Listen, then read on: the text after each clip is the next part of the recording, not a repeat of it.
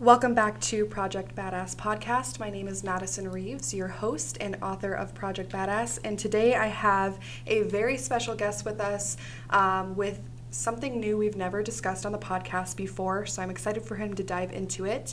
It's my pleasure to introduce to you Issac Hopkins. He is the personal brand designer, owner, and CEO of American Waymaker. So thank you so much for being here, Issac. Hey, thanks for inviting me. This is going to be pretty fun. Absolutely. So I'd love for you to tell our audience who you are, what your business is, and what you stand for.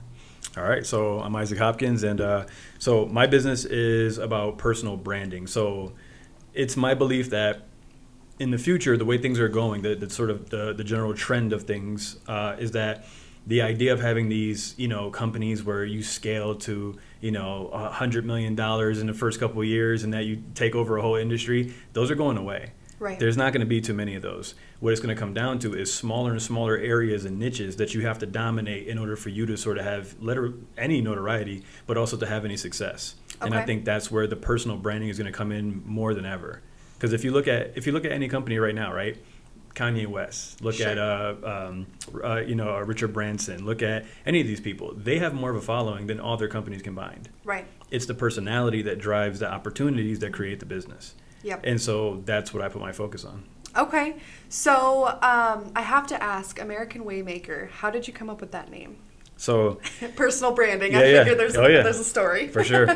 So the Waymaker is sort of it's a way for me to explain kind of a really, really simplified version of what I do. I create a pathway for people to find a way to get something done, right? Mm-hmm. So whatever that looks like. So for some people, they might say your business has a bunch of compliance issues and you can't necessarily speak freely, or you can't say certain things because you'll get dinged by it, and there's all these different laws and protocols and regulations, right? Well, I will always find a pathway. I will always find some sort of a method, a system, some sort of a way to go ahead and make that happen for you, so that way you can be as much yourself as possible and create this brand that not only reflects you, your culture, your values, but is also going to perfectly reflect your industry and what you need to represent to your clients and customers.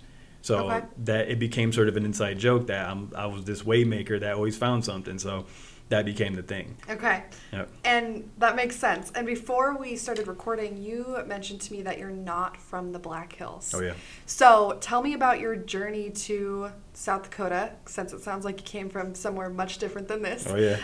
And how you came to founding and, being the CEO of American Waymaker. So that was a whole bunch of chaos that led to that. So how it was that, so before this, I had a design agency. Okay. Yep, and my design agency used to be called Squishy Brick Studios. Interesting. Squishy Won't Brick. Forget that. Yeah. Squishy Brick was a real fun sort of company. The way I wanted to reflect that even in the name. Sure. Right. So Squishy Brick was supposed to represent the duality of hard and soft skills that went into creating really, really good design. So that's why I wanted to come up with something that was funny, that immediately put you sort of in a lighthearted mood, and it sort of set the tone that we get to work, but we're lighthearted about it. We don't take ourselves so seriously. So I had that business for a long time, even like fresh out of college. I mean, I really was big into design, and my background is actually in video game design. Oh, interesting. Yes. Okay. So did you design any video games we would know? No, nothing big. Yeah, nothing big. I never worked on any big AAA titles. Sure. I did a bunch of small indie stuff, and then I did work for. I subcontracted for a couple AAA studios to work on just small little pieces and parts and things like that. I probably wouldn't know even if you did work on something big, so it's all right. You're not a big gamer? No, not really. Yeah. But yes, it was. I mean, it was great. I thought that's where I wanted to go in life. Yeah. I really wanted to design video games. And so, and for anybody who might know about that, I was on the art side. I was not on the programming side. Okay. Yeah, because there's two sides to it. There's programmers and artists, and basically you just butt heads all day long and try to get them to function and make something together. Yeah, sounds about right. Yeah. So a lot of what I did. A lot of what I did creating with the psychology behind video games is how I got to where I am now. Okay. So sorry, I'll touch on that in a second. Yeah, Let me jump back to the other part. So I moved here from Nantucket, Massachusetts. And so anybody who's not familiar with that, that's a small island that's like 30 miles off the coast of Massachusetts. So it's like the little sister island to Martha's Vineyard. Okay. So you know what I mean. So they compete over who's more bougie and who's more special. Right. So, but it's a super nice place though. Yeah. So that's where I was living for a couple years before I moved out here. Okay. But while I was living there, that's when COVID happened. and this beautiful little, you know, oasis of an island turned into like a mini prison colony for me. Yeah. And it turned into that real fast. So pretty tough shutdowns because we had nothing. I mean, we had nothing here. 100%. Yeah. I mean, it got crazy. It really did. It got a little crazy. A bunch of, I think it was around close to 30% of the businesses on the island shut down permanently. Wow. And you're talking about businesses who've been around since early whaling post days, 1800s and things. Yeah. They're gone now. And all sorts of industries. Yeah, that's insane. Yeah, it's pretty rough. Now, the clients that worked with me, I was able to find another way for them to go ahead and get around that, you know, whatever it was, to digitize their services, to find some method, some way around it. And I was able to do that effectively. But it was so crazy that essentially the government was stepping in and just ruining people's lives. And this wasn't the fault of any individual. This wasn't anybody who's making mistakes. Right. It was just people saying, hey, you have to do this or else. That was it. And then that island lives and dies based off of the ferry and how it can get supplies in and out. So you miss 2 or 3 supply runs, you know, 2 or 3 boats that are coming in, and things get a little sketchy on the island. And you know what I'm saying? And I was like, it was getting worse and worse to me in terms of how I would be able to conduct my own business, let alone everybody around here now is going to be super tight with their money, right? Because everyone's in survival mode. Yep. It became this place where I was like, this is not worth, you know, for the beautiful sort of terrain in the beaches, it wasn't worth it to me to sort of make that sort of social and moral compromise. Right. So I already knew that I wanted to get out of there. Now, would you say, this is just an assumption, so totally correct me, talking in regards to like money was tighter at that point, people were in that scarcity mindset. Did you ever find that sometimes your services you were offering at that point weren't as necessary, so you're having a harder time closing people to purchase your services, if I'm making sense? Yeah, for sure. To a degree. Okay. To a degree, right? Because anytime there's an economic downturn, consultants in generally are the first one to get cut, right? So, but the difference is that put it this way, for the businesses who had everything already figured out, like the little mom and pop pizza place over there, there's this pizza place. They make awesome pizzas. There's really nothing else about it. Yeah. They make awesome pizzas. Yeah. Those pizzas are known throughout the whole island as the best pizzas on the island, and they're old school. They barely have a website. I mean, they have nothing. You have to call in your order. You can't. I mean, there is no tech associated with it. You still walk over there. I think they only accept cash though. Oh, like, funny. Yeah, you know what I'm saying. So we have a couple businesses like that around here. So, but their service is so good that they're just rooted. They have no need for anything extra. So places like that, they had no need for me. But there was a couple different places. Like there was like a wellness center that I worked with out there, and they worked with a lot of high-end clients. Okay. Those high-end clients, although COVID and everything was still going around, they still want their vacations. Yeah. Now, these guys had to figure out how to go ahead and make sure they could serve those clients, or else we go out of business. So those people still definitely needed my services. That's where I really put the focus on, and it was helping those guys. Yeah. But anybody who had those deeply rooted businesses where the world could shut down and people still going to show up. Yeah. You know what I mean? Yeah, but what's the point, you know? And I kind of see it from their perspective as 100%, yeah. I mean, and I actually, I never even attempt to impose my services on people like that. I only go for people who actually have the need.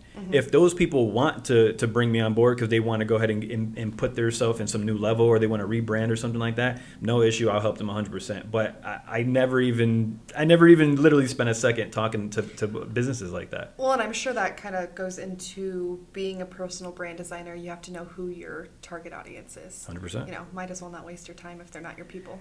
I mean, it's even basic sales, right? You don't turn tire kickers into buyers. Yeah. I mean, it's a waste of time. In every industry. Totally agree. So, okay, that makes sense. So based on all that chaos that was happening over there, I already knew I wanted off the island.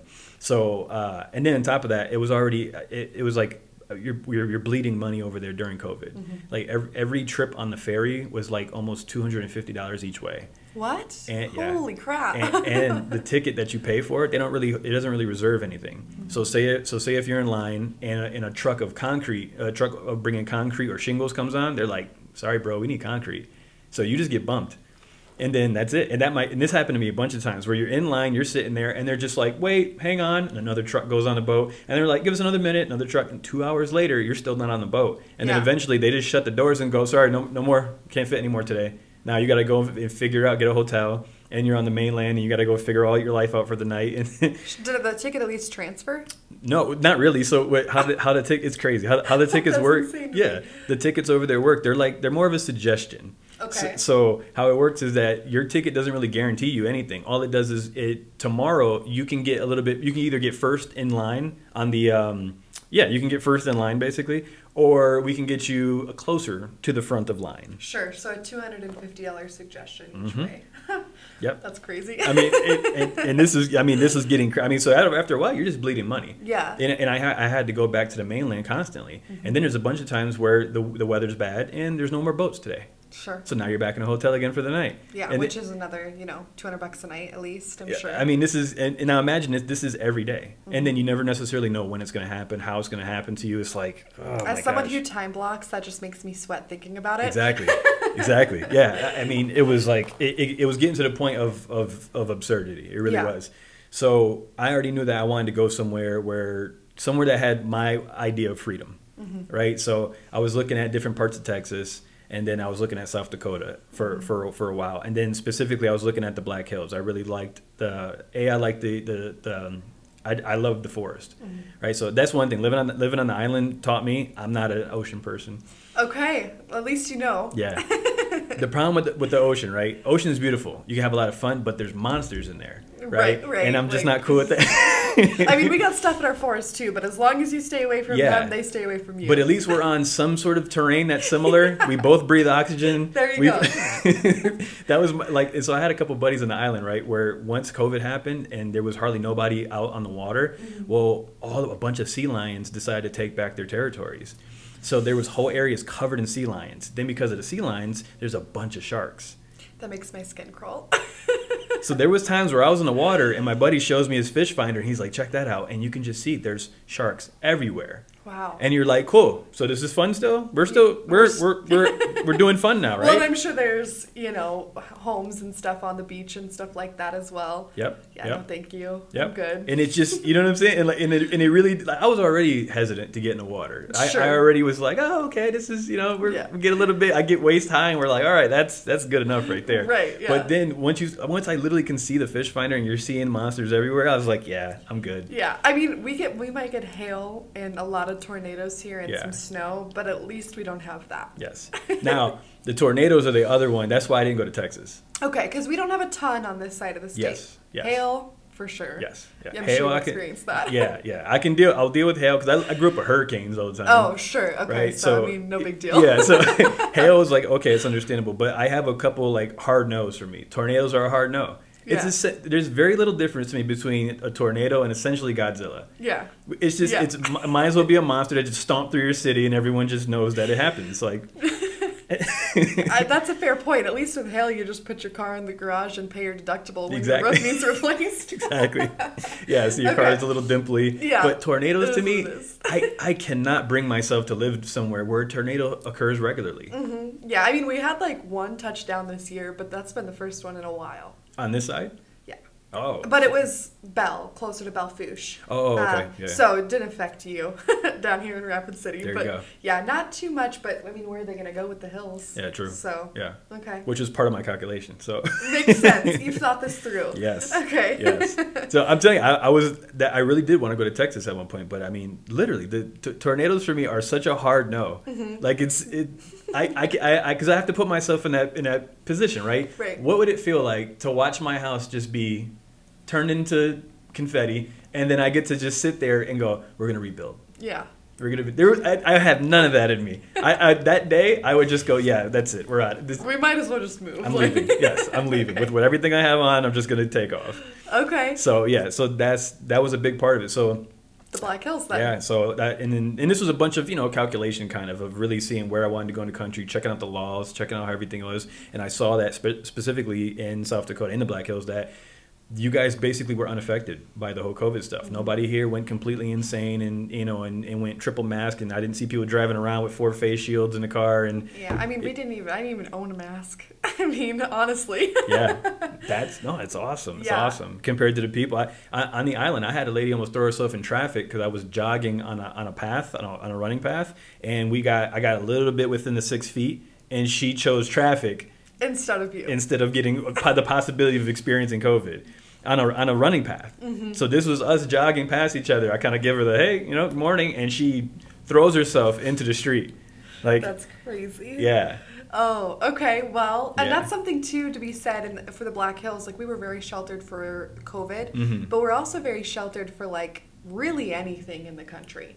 I mean, you think about, I'm in the real estate industry, so I think about like the 2008 crash, what we're experiencing right now. We are super sheltered from pretty much everything. We're like on an island, but not the one you're used to. and it's good though. It really is. Like, and it's funny too, because I talk to people out here, and there's so many people out here who kind of they agree with that, but they say it in sort of a like oh man. Like, we're kind of behind. We're kind of, like, they almost look at it as a negative. No, I think it's great. It's awesome. I mean, it's awesome. You think about our economy. I mean, we're virtually unaffected. I mean, we are, but not anywhere to the extent of, like, metro cities or pretty much outside of the boundaries of South Dakota.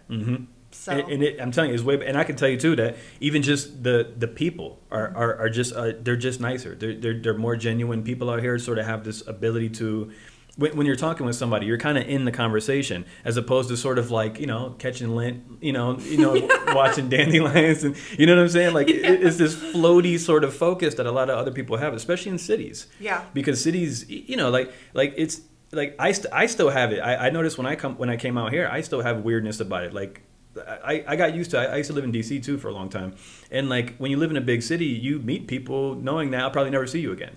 Yeah. Right? So you kind of go like, hey, what's going on? All right, cool. And you just kind of take off, Well, and it's super interesting to hear your perspective, because I was born and raised here. I mean, I was born and raised in a town of 5,500 people. My graduating class was 80. Wow. Wow. My fiance, my husband, he graduated with 20 people. He lived in a town of 1,800 in Montana. Wow. So, like, that's wild. It's totally not even my thing that you're talking about. It's interesting to hear, though. Yeah. So. Yeah. It's very different. I mean, don't get me wrong. I really like it. Yeah. I really like it because it's noticeable. Like, in the city, there's very much a feel of, what are you going to do for me? It's very strong too. Okay. Whenever you meet somebody, it's kind of like you get a quick up and down, and they kind of look you in. And, okay, well, say something good now. Yeah. Like, it's very like performative, So the way that people are different, just for lack of better words, here in South Dakota, how does that affect how you interact with your customers in your business or potential customers? It lets me be a little bit more me, actually. Okay. Because I never liked those aspects of the city. That's my whole life. That's how I lived for a long time in D.C. I lived in New York for a long while. I've operated in big cities for a long time, but I never necessarily enjoyed that mode of interaction. So for me, when I talk to people, I like to dork out over things. That's kind of how I got into my business. Sure. If my brain doesn't chill out. If I'm sitting alone, I'll look at this mic stand, and then I'm like, oh, look at that. They have a little neural sort of pathway on this right here, right? That must mean that there's some sort of a company that can actually insert a little bit of a neural thread in there. So maybe it's molded, right? So if it's molded, it's produced somewhere at a company I can make. And then next thing I'm just staring off for like 20 minutes, just looking to the distance, thinking about some knob or something like that. You know what I'm saying? Like, that's kind of how it works for me. So I do that with people's businesses as well. Sure. So when I meet somebody and they tell me, oh, I launch CubeSats in the space or something like that, that's not like, oh, I'm like, what? Hold on, wait, okay, so how does that work? So what, and then I want to dive into it. I want to get all the little details. And people out here they're more than happy to dive into a conversation. Oh, yeah. People are so friendly out here. I mean. Yeah. They're down to just go into it. Whereas in the city, it's kind of like, within 30 seconds, it's like, all right, where's this going? Like, are you gonna rob me? Like, what do you want from me? I don't have any cash on me. Like. That is another huge thing. Like, we have crime here, but I'm sure it's virtually like next to nothing, right? The crime out here is cute. I mean, I didn't even like lock my doors to my house until I lived alone. Yeah. And I'm like, oh, that's something you have to think about. I've met many people out here who tell me that they just leave the keys in the car and they walk in the house. Yeah, I mean, why wouldn't you? There's nobody's gonna steal it. I literally couldn't sleep if that was the case. Yeah. Well, then you got to think too. Like, I mean, we are an open carry state, so you Yeah. walk into somebody's house. It's a wrap. Yeah, I mean, including mine, you know what you're Yeah. getting yourself into, Yeah. type of deal. Yeah. So, well, that is the big difference, right? Whereas a lot of the blue states, right, that is the number one problem. Remember, they think that guns, you lay them on the table and they get up and just start attacking people. Right. Right. So that's the way they see guns. Yeah. But the reality is that every time that I grew up in this stuff. I'm a product of these gun-free zones. Yeah. It was normal. When I was in high school, you're at a house party, and we got about 45 minutes before we could hang out for the shot start. That's just part of your life. what? That is insane. That's just how it works. And see, like, I was raised pretty much as soon as I could hold a gun. Yeah. We were shooting Yeah. proficiently. Yep. I mean, that's just the way that you protect yourself. That's the way you provide food for your family. I mean, we still eat what we hunt. Yeah. So Yeah. that is crazy. Was that a hard adjustment for you? No, Okay. not at all. Because I never had any sort of I never had any illusions about what guns were. Sure. I knew it was this. See, that's where you get into the ideological sort of differences, right? So I grew up as somebody in a blue state. I grew up super poor too. So I grew up as a kid, living in the hood and stuff. So I grew up seeing things and viewing them and just seeing them for what they were. And then there's a message that's given to everybody. There's the tone that gets pumped out there about you're a victim. All these people are against you, right? It's all these different things, right? So and then you get to choose, right? And it's sort of the loser mindset. It really is. If you want to if you want to blame other people for your problems, and it's easy to say, I could try something, but I might fail, and then I look really stupid because I failed at it, right? That right there, the easy solution is to say, oh, it's because of the man, right? The man has me down. That's generally how it works, and most people choose that. Yeah. Which is so crazy to me because I just don't feel like we're taught that here. At least not to the same degree. Oh yeah, for sure. I mean, I grew up in a farming community. If you don't farm and ranch, like, you're not putting food on your table. Yep. And we didn't personally have any land, but, like, that's just the way it went. The meat in the store were from people who put the work in to do it. Yep. Yeah, and you might Crazy. even know them. Right? I mean, like, we still buy our eggs from the people who have the chickens on their farm still, and I like used to go to school with their kids. Yeah. Yep. So yeah, 100%. Yeah. So you're awesome. adjusting to the small town, then I say, because I think Rapid City's big. It's big to me, but it's probably tiny to you. Yeah. I would say it's the right size. I think this is an appropriate size for the city. Absolutely. I think as the city gets larger, the ability for people to care about each other goes away. Right. The larger it gets. It's just. I don't know. Like I said, I've never seen it otherwise. I've been to a bunch of different cities. Yeah. The bigger the city, the less people care about each other, and it's just kind of hard to. You know what I mean? It's like people become obstacles essentially after a while. They're not resources for you. Over here, I notice how people operate, especially in the cold. I notice when it's snowing around, you see people looking out for each other. People are watching. I notice a lot of that stuff. Whereas like in New York or something. You could be on the side of the road trying to change your tire and they'll blow by you at 80 miles an hour and like almost clip you. Like, that's crazy to me. Oh yeah. So have you ventured up into the Northern Hills? Not so much. I think as far as I went so far is I think I went to like Black Hawk and close to like Piedmont. I think that's about as far as I went. Okay. Yeah. So you'll have to take some time to go up into like the Sturgis, Spearfish, Lead, Deadwood area, because this is our big city. I live up in Lead. Okay. Under 3,000 people. Best place I've ever lived. I love it. It's amazing. Yeah. We have like one coffee shop and one restaurant, but everything is so close here, so you don't feel like you're being deprived of anything. I see. Yeah. But yeah, I mean, just think of like the connection with people in Rapid City. It's tenfold up there because you know your neighbor and your neighbor's neighbor and everybody else. Yeah. That makes sense. Yeah. Yeah, I like that, man. I really do. And that's sort of a big goal for me is I want to get some land. I want to get a house somewhere out there like that. I want to be in that sort of setting because I think that it adds to your longevity. Oh yeah. Yeah. Absolutely. Yeah. So you came to South Dakota in 2020 then? Or was it 2021? 2020 at the end of 2020. At the end of 2020. Yes. Okay. And you were still doing your graphic design business before you moved, or you'd already started American Waymaker? So I already was in the process of making American Waymaker because I was transitioning my previous company, Squishy Brick. So I was already transitioning that whole thing. So it was a design company for the longest.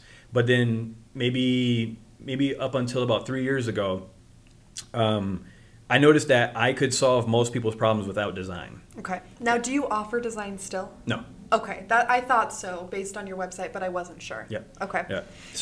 So I have been doing design forever, but when you're doing design work, right, it's extremely subjective, right? I mean, completely subjective. Right. So if I'm doing a logo for you and you tell me it needs to be light, airy, it needs to be spiritual, right? What does any of that actually mean? I mean, it means something different to you than it does to me, I'm sure. 100%, right? So I have no way of quantifying what that means. So I started coming up with different sort of little tests in different ways to get a client to describe further what that meant by associating it with something. Mm-hmm. And then I based that whole system off of, this goes back to the game design stuff. So when you're creating a video game, right, say like a basic level, think of like Sonic the Hedgehog kind of video game, right? When you're creating a level for somebody, it sucks to put somebody through a tutorial, right? If I tell you, hey, do you want to play a game or do you want me to teach you how to play? Yeah. You're like, just get out of the way. Let me just play. Let me figure it out. Right? Mm-hmm. But you can't do that in every game because most people don't know the game and you're going to have a frustrating time. So instead what you have to do is you have to design the game so that way you provide information to the player little bits at a time to where they feel that they're discovering the game and that they're learning. As they feel that they're discovering the game and that they're learning, they get a little bit of that dopamine hit and they feel good, so they want to continue playing the game. But you have to be proficient enough in your understanding of their psychology to know where, when, and how to leak out the right piece of information. So for instance, an easy one is like maybe the whole level is not perfectly flat, it's slightly skewed towards the right side of the screen, so that way the person just instinctively feels maybe I should run to the right side. Mm-hmm. Enemies are red, right? Open doors are green. Items that you can interact with are yellow, right? So you start using color, you start using sort of patterns, right? You set a pattern and then you let them catch on to it. Hey, look, every time I get to a door that has the green light on it, well, that's open, but one with a blue light means I can jump above it. Right? Okay. And then you show it to them in some way, right? So maybe you have an enemy attack them that does something different now. And then all of a sudden you present, hey, look, that enemy is not the same as the last 5 enemies. Now you have to attack it this way using this thing. So you put a barrier in their way. Now they have to jump above it and then attack from the top, right? So you have to teach them how to play the game, but in a way where they feel like they're naturally discovering this. I took those same concepts and I started applying them to how I operate with clients in order for me to discover how I can best deliver their design work. So that's fascinating. I'm like, okay, tell me more. So that was the whole basis for a lot of my systems. Yeah, and as you're like I said earlier, I'm not a big gamer, but as you're like talking me through that, I'm like, yeah, that game does do that. I would have never picked that up on my own. Yep.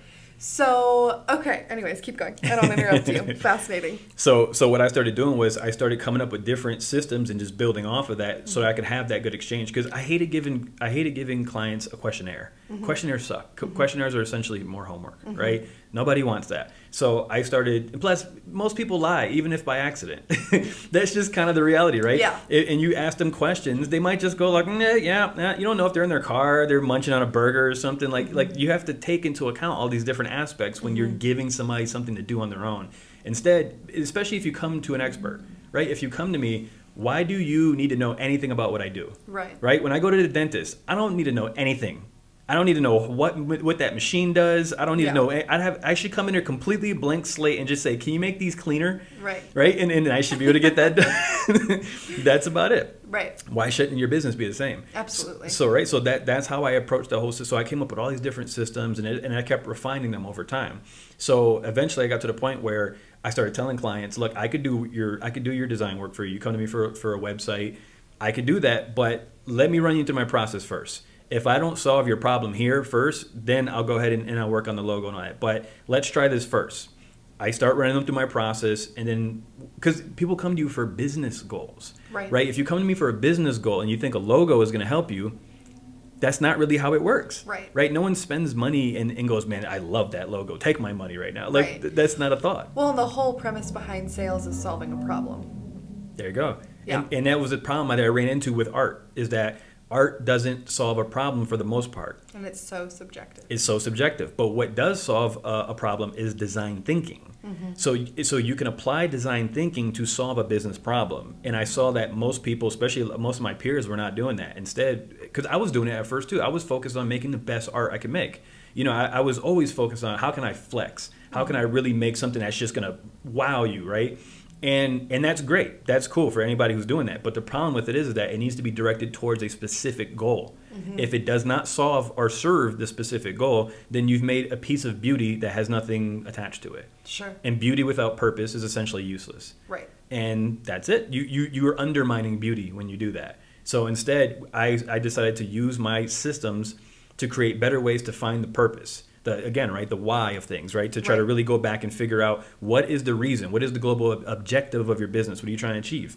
Once I found that, I used just a series of psychological systems and words that I put together, a couple little exercises with the client, and then through that, I could use that to find out what exactly is your real goal. What exactly are you trying to achieve? A lot of people say that they want something, but then when you look at what their actions are, your actions prove otherwise. Right. Right? Absolutely. So if you tell me that you really wanna spend more time with your family and build better relationships, yet you barely eat dinner with your family. You barely hang out with your husband or your wife or son. Okay, that is not a priority then. Right? You can tell me that, but belief is essentially action. Right. That's what belief is. Otherwise, if you don't put it into action, you don't honestly believe that. So by putting people through these exercises, I can see what they believe. I can see what they actually think. And then once I know what they actually think, I can then design for that. Okay. And then go ahead. I was just going to say, give me an example of a couple of those exercises. Sure. So, for instance, even right now on my website, right? So if anybody goes to AmericanWaymaker.com, right? So on the website, I actually have a free ebook that I actually give out for free. That's my whole system. So I give out my system for free because my thing is this, right? If someone can improve on it, I want to know. It's if me holding it, to my vest like that's mine, right. like okay, whoop-de-doo, until somebody comes up with something better and crushes me. Yeah. So it just put it out there and lets me rock with it. But so you can see some of the exercises there. So one that I do is called the brand attributes exercise.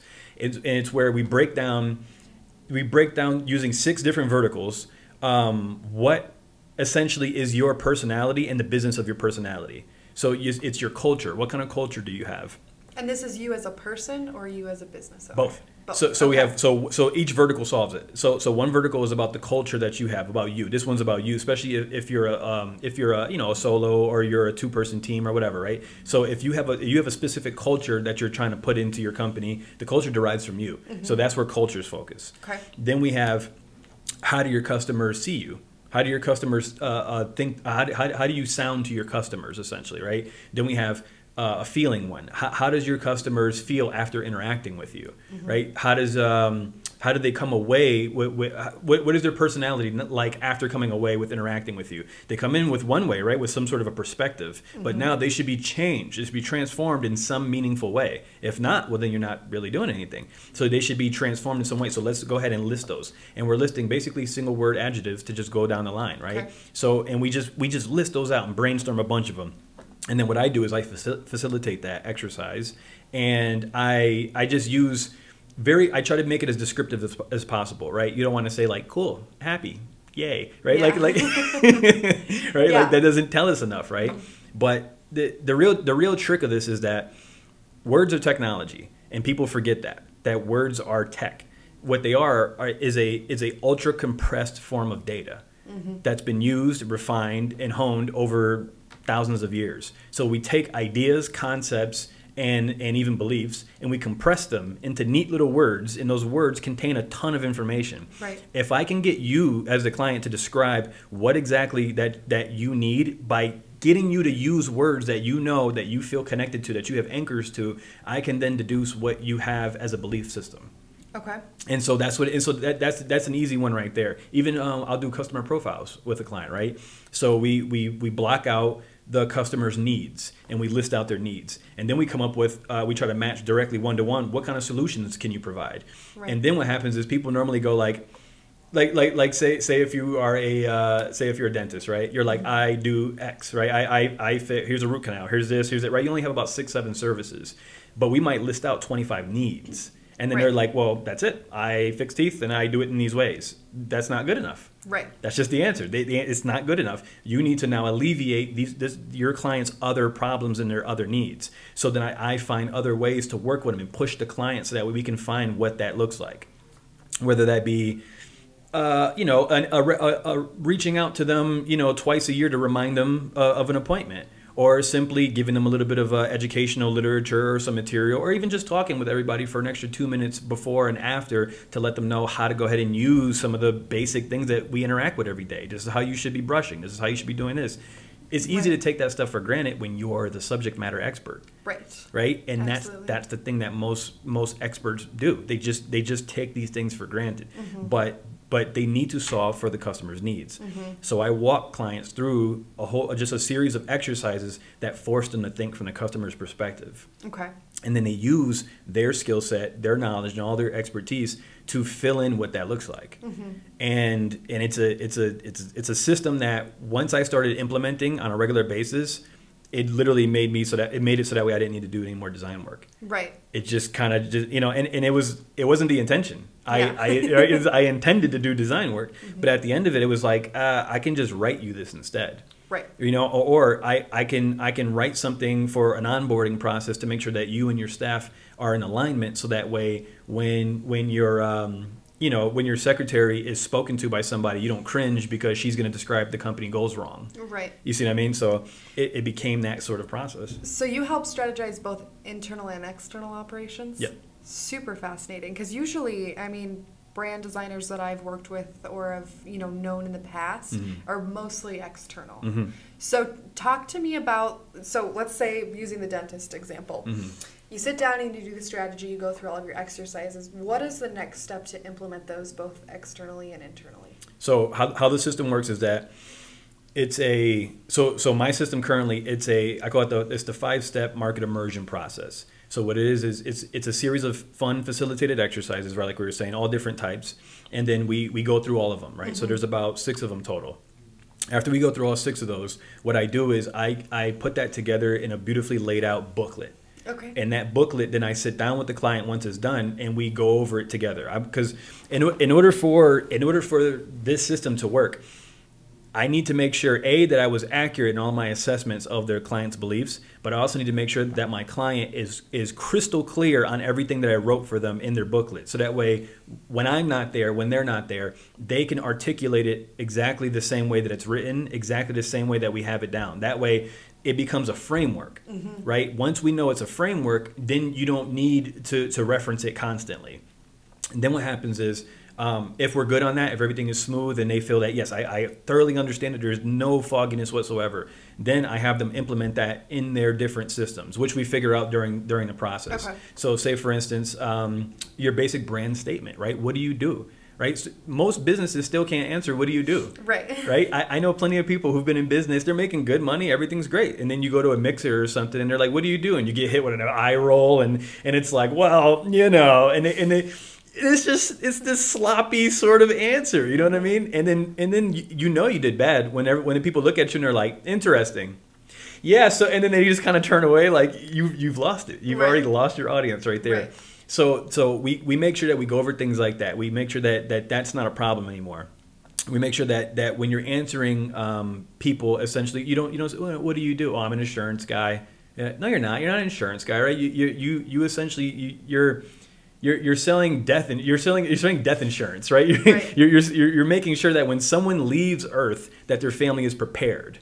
Right? It's deeper than that. We can just simplify it and say, yeah, you sell insurance. But what you're providing is a very, very deep and necessary thing. And you need to explain that because everybody becomes jaded to things.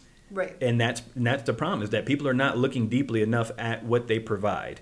And so I help people implement it in their website copy, in the way that they interact with people. How do they actually answer? How do they onboard staff? Right? Do they bring on new staff members and just simply say, all right, here, learn your desk, you're part of the desk job, learn your role right here, and then that's it, right? Or do you tell them, why are you here? Why are we doing this? What's the point of this? The reason why our company has this set of methods is because of X.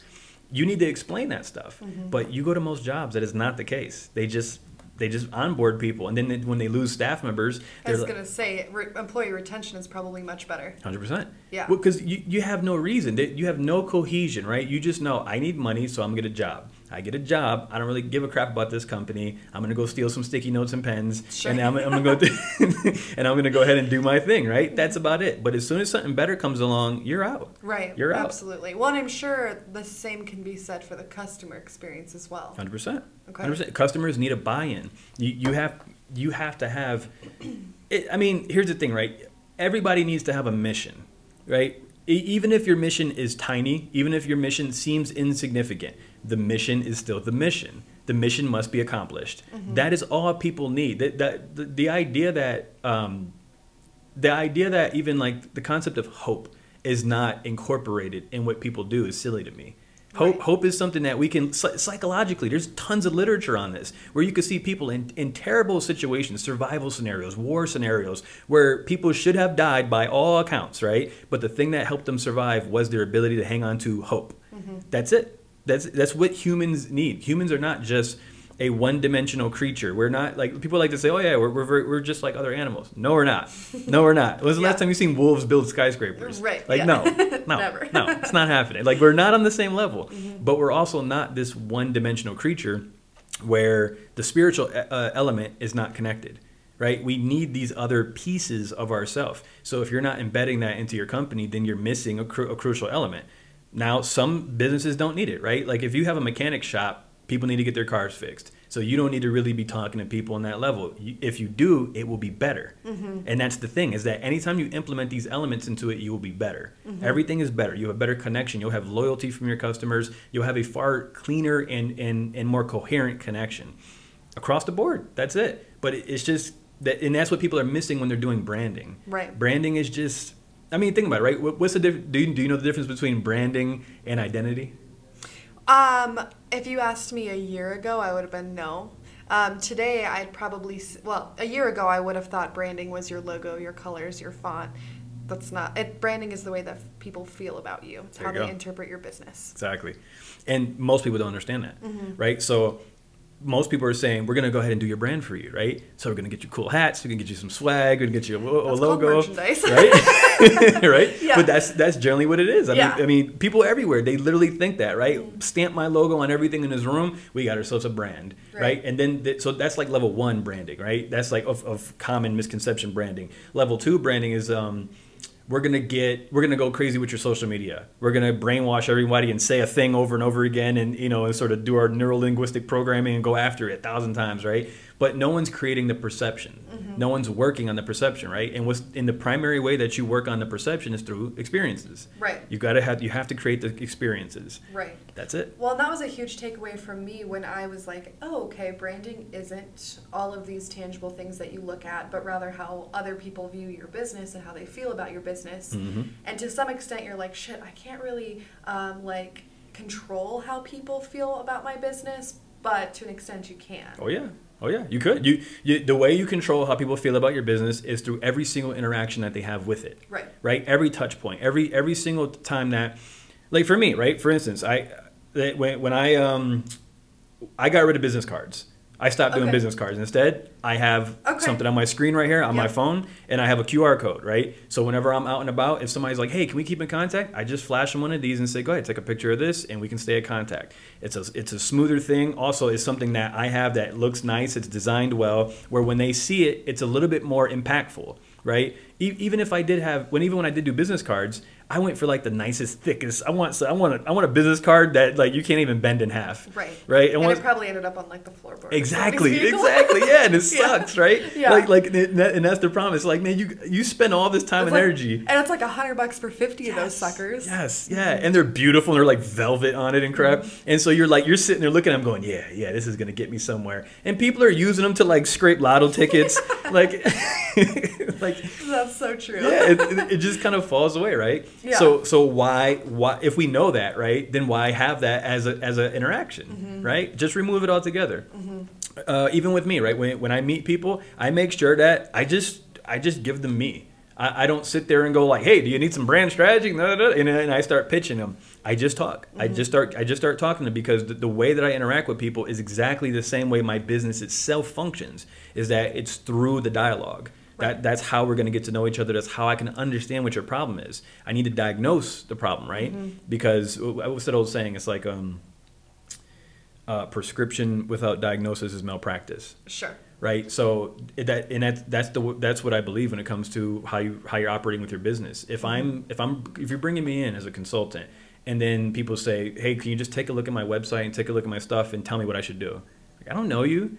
I don't know your stuff. I haven't talked with you. I have to put you through something so I could understand who you are, right? Otherwise, if I just say, yeah, I think you need some better web copy, everybody could use better web copy. Yeah, absolutely. And I mean, to an extent, that's just surface level. It's not really going to solve any 100%. problems. Yeah, absolutely. Well, and that goes into a lot of what I offer my clients, which is diagnosing the problems in the back end of things and internal operations and systems like that. I mean, it's very much the same thing. Okay. Yeah. We could spend a month together doing our strategy, but I don't really know how to direct you and tell you what to do and essentially assign homework to you to start fixing these operations until we spend a lot of time in your business. Yep.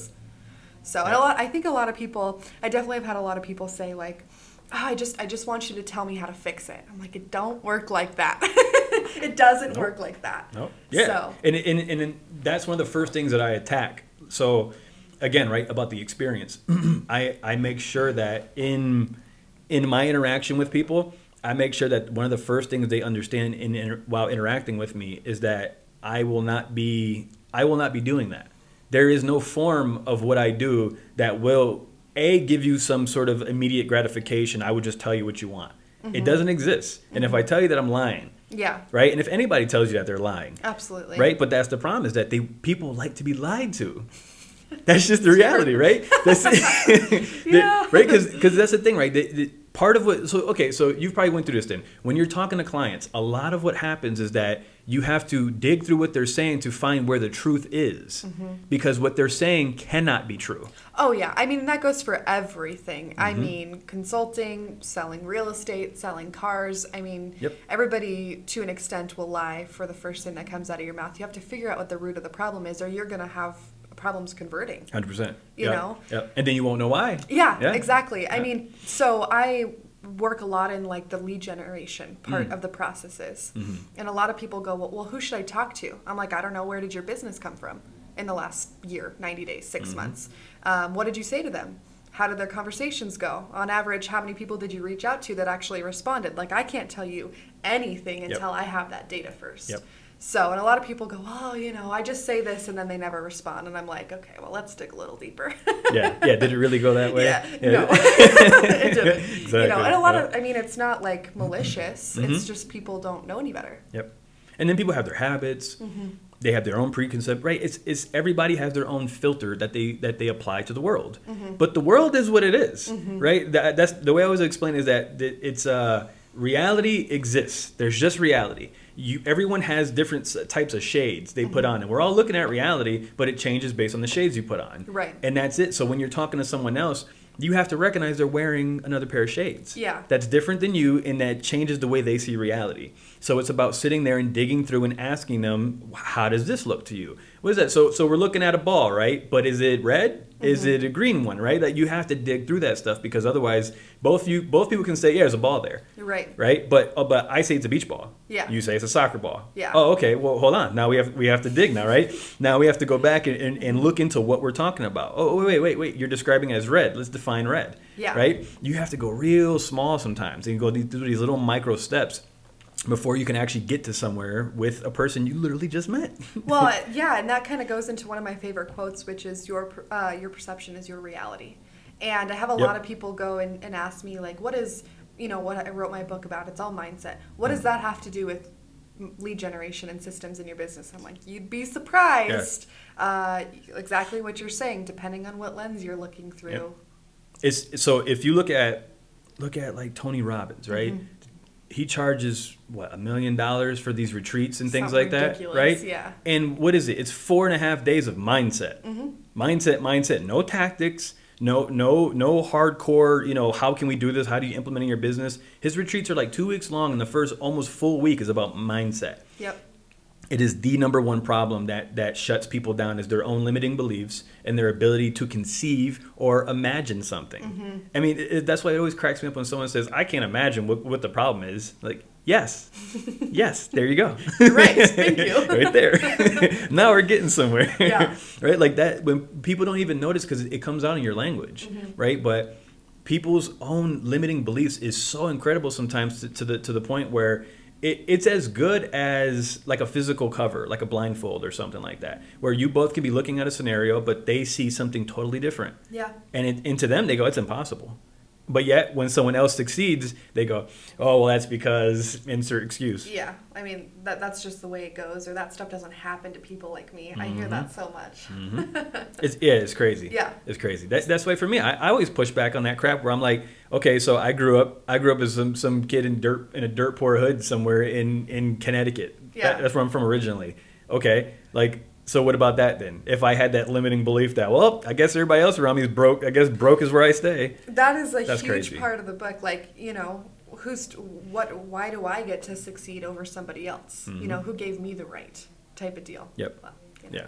Yourself. Yeah. There you go. Wish people could see me pointing at myself Yeah. right now. Yeah. Yeah. So, okay, well, great discussion here. This is probably going to be one of the longest episodes on the podcast, which I'm digging it. I'm digging it. So let's transition into, I think a lot of people on here are going to go, I didn't know that's what branding was. I didn't know this ideology could be implemented in my business to fix a problem. So what is one thing that somebody could do today, an entrepreneur just starting or in their business, that would help them get closer to that? What I would say is, it'll sound a little self-serving, but like I said, I say grab my ebook. Okay. I give away the strategy. Yeah, I'm going to download it. Yeah, go for it. Yeah. I mean, I already subscribed to the email list. So. Oh, okay, awesome. Yeah. Yeah, absolutely. Yeah. I'll put it down in the show notes. Yeah, I would say grab the ebook because the reason why I would say that is because it's one of my best efforts of how to answer that question. I put that out there specifically because I have a minimum engagement fee that I have with people, right? So when people come to me and they say, I can't pay X, Y, and Z, right? Okay, that's fine. But I still wanted to find a way to help them, right? So even though you are not going to be able to work with me directly, at least you're going to be able to have my ideas, my system, and then you can at least implement that system to some degree. And I think that if you implement that system even to a minimal degree, you're going to be years ahead of where you would be otherwise if you spent all day on YouTube trying to learn about productivity and scheduling yourself, right? Because every entrepreneur has done that, where you go, for sure. Right? You read a ton of books, you watch a bunch of crap, and then what? You're slightly more improved. There's better methods, there's better ways to go ahead and speed up your learning process, and I think one of the best ways is just to jump into it and start doing it. The ebook that I made helps people do that. It just runs them through the process and helps them get right to work. That's it. Start making mistakes. So, yeah, absolutely. So I'll link that down below. Now, we talk a lot on this podcast about the value of time and money. In my opinion, you either spend the time learning the ebook and doing all the resources and trying to do it on your own, or you spend the money to work with you. 100%. So talk to me about someone's listening and say, ebook sounds great, but I'd rather just give you my dollars so that I can keep the time. What does that look like? So what that looks like for people working with me is that I put them through my 5-step market immersion process, right? So we break that down into we can do it in 1 6-hour chunk, or we could do it in 2 3-hour sessions. Okay. Right? So those 2 sessions, basically, I'm going to shorten a 1.5 year worth of time and effort and research and business planning and all this into about 6 hours. Okay. They schedule a time with me. They reach out to me. We go over what that looks like, and then that's it. Then we book our time together. We do I like to do 2 3-hour sessions because they're fairly intense. 6 hours seems like a lot. Yeah. So I've done it a bunch of times. Yeah. But I don't know. For me, I'm thoroughly interested in it, so I can do it. My energy is motivated because I'm so interested in people's business and solving their problems. So I can do it. But I know it's rough on people sometimes. So I do recommend the 2 3-hour sessions. Okay. Because after it, you'd be surprised. Like all of a sudden, you're hungry. Like you're tired. Like you have DoorDash scheduled, or this I'm not making through the 6 hours. Yes. Like it's draining because and I would tell people, expect to be dragged into the deep end. When most people, right, when they're working with me, they're comfortable in their expertise, where and I'm solving a time equation.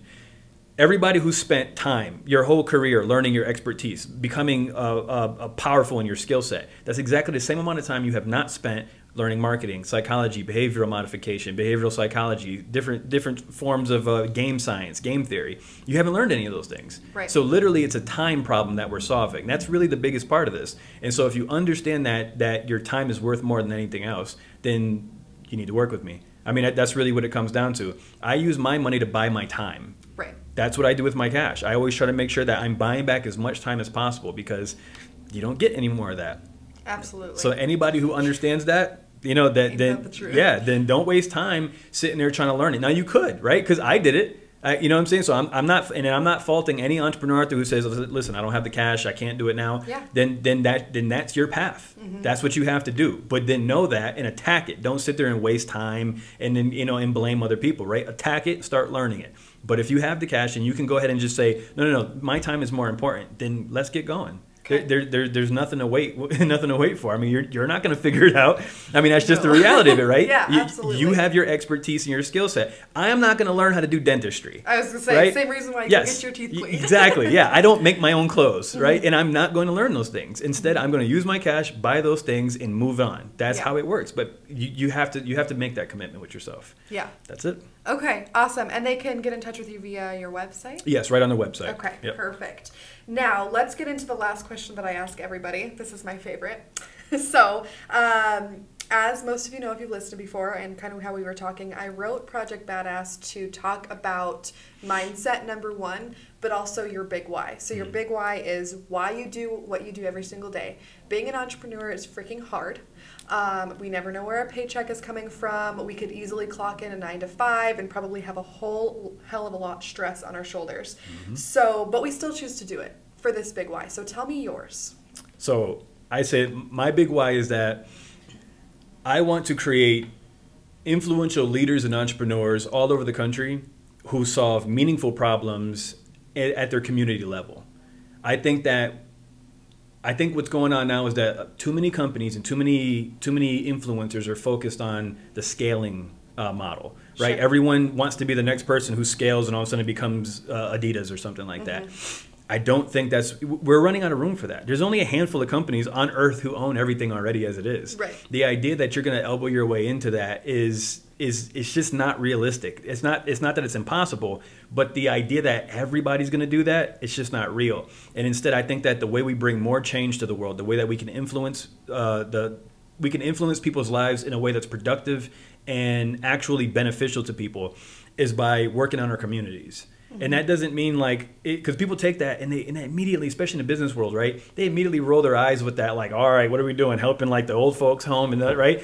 And in a sense, yes. What if you can create some software that all of the old folks' homes can utilize that makes it easier to care for everybody, right? Mm-hmm. You're still going to go ahead and make a crap load of money. You're still going to be able to scale at a range that's realistic and achievable, right? But are you going to go ahead and branch out to Paris and stretch over there? Maybe, but that shouldn't be the focus. The focus should be on the community level. If you can improve people's lives at a community level, then the world is possible. Absolutely. So I have a story to share that goes right in conjunction of that. Sure. So you're a Chick-fil-A fan?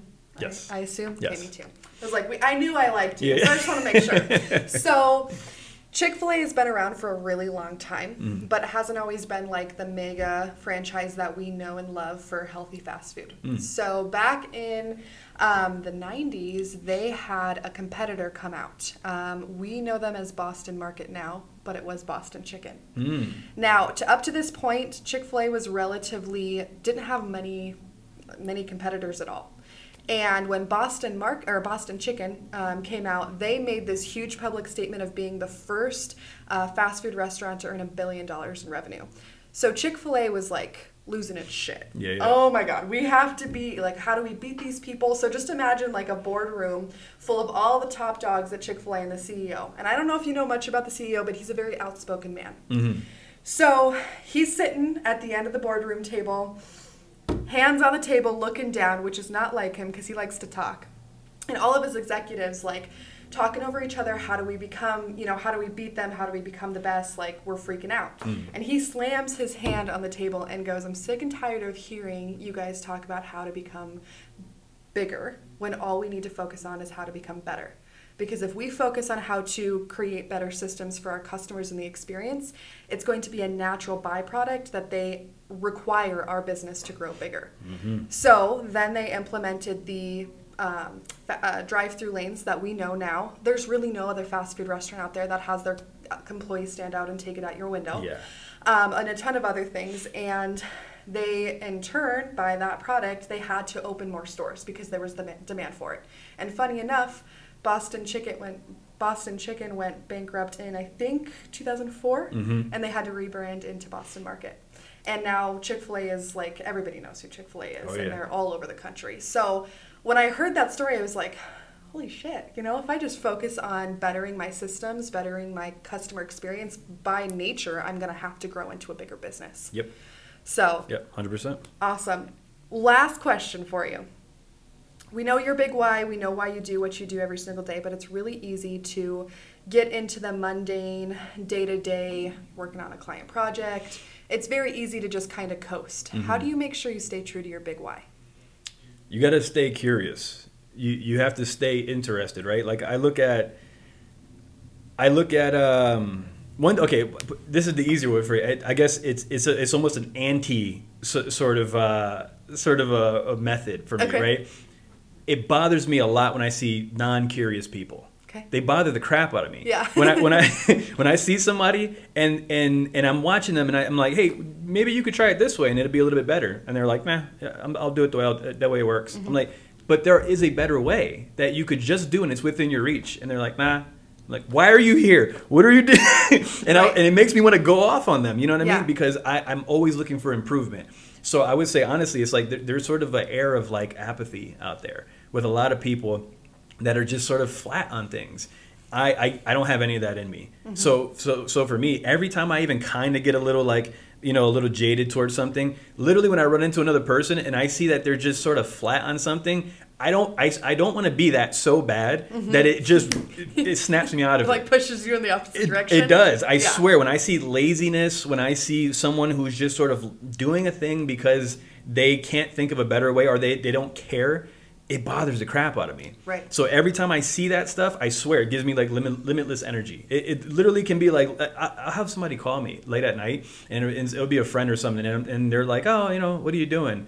And I'll tell them what I'm working on. What are you doing? Oh, I'm just nothing, hanging out. What do you mean nothing? Watching TV. I'll call you back. Like, I'm just like that with people. So it's generally that. It's whenever I see that level of laziness and uncuriousness towards the world. There's so much crazy stuff in life. I don't see how you get bored. Absolutely. Right? Like that's just literally how it is for me. So when I see people who sort of engage that way, it just snaps me out of every time I catch myself falling into some sort of like glazed over sort of mode, pops me right out of it. So that's what it is for me. If everybody was around me rocking it and super successful, maybe then I would get sort of have to figure out a different outlet. Maybe I'll try to innovate laziness at that point. Yeah, there we go. Awesome. Well, I know we've talked a little bit about this, but where can everybody find you? Website, social media, that kind of thing. So right now, most of my everything I have is on my website right now. I'm on everything else is just going to be at Issac Hopkins, and then I'm going to be putting a big push to redo a lot of my social media. My whole world for the longest has been an email. That's where that's where everything has been at because that's where the money was for my clients and for myself was an email. So I have all my social media, but I barely have been using it.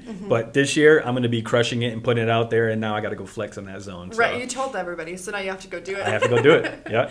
Okay, awesome. Well, before we sign off here, is there anything else that you want to tell the listeners? I think I would say be curious. Get out there and learn about things. Don't ever use it's too hard as some sort of a barrier. That's one of the silliest barriers. When something's difficult, then you should be going in that direction. That's it. Okay, awesome. Well, thank you so much, Issac. Thank you.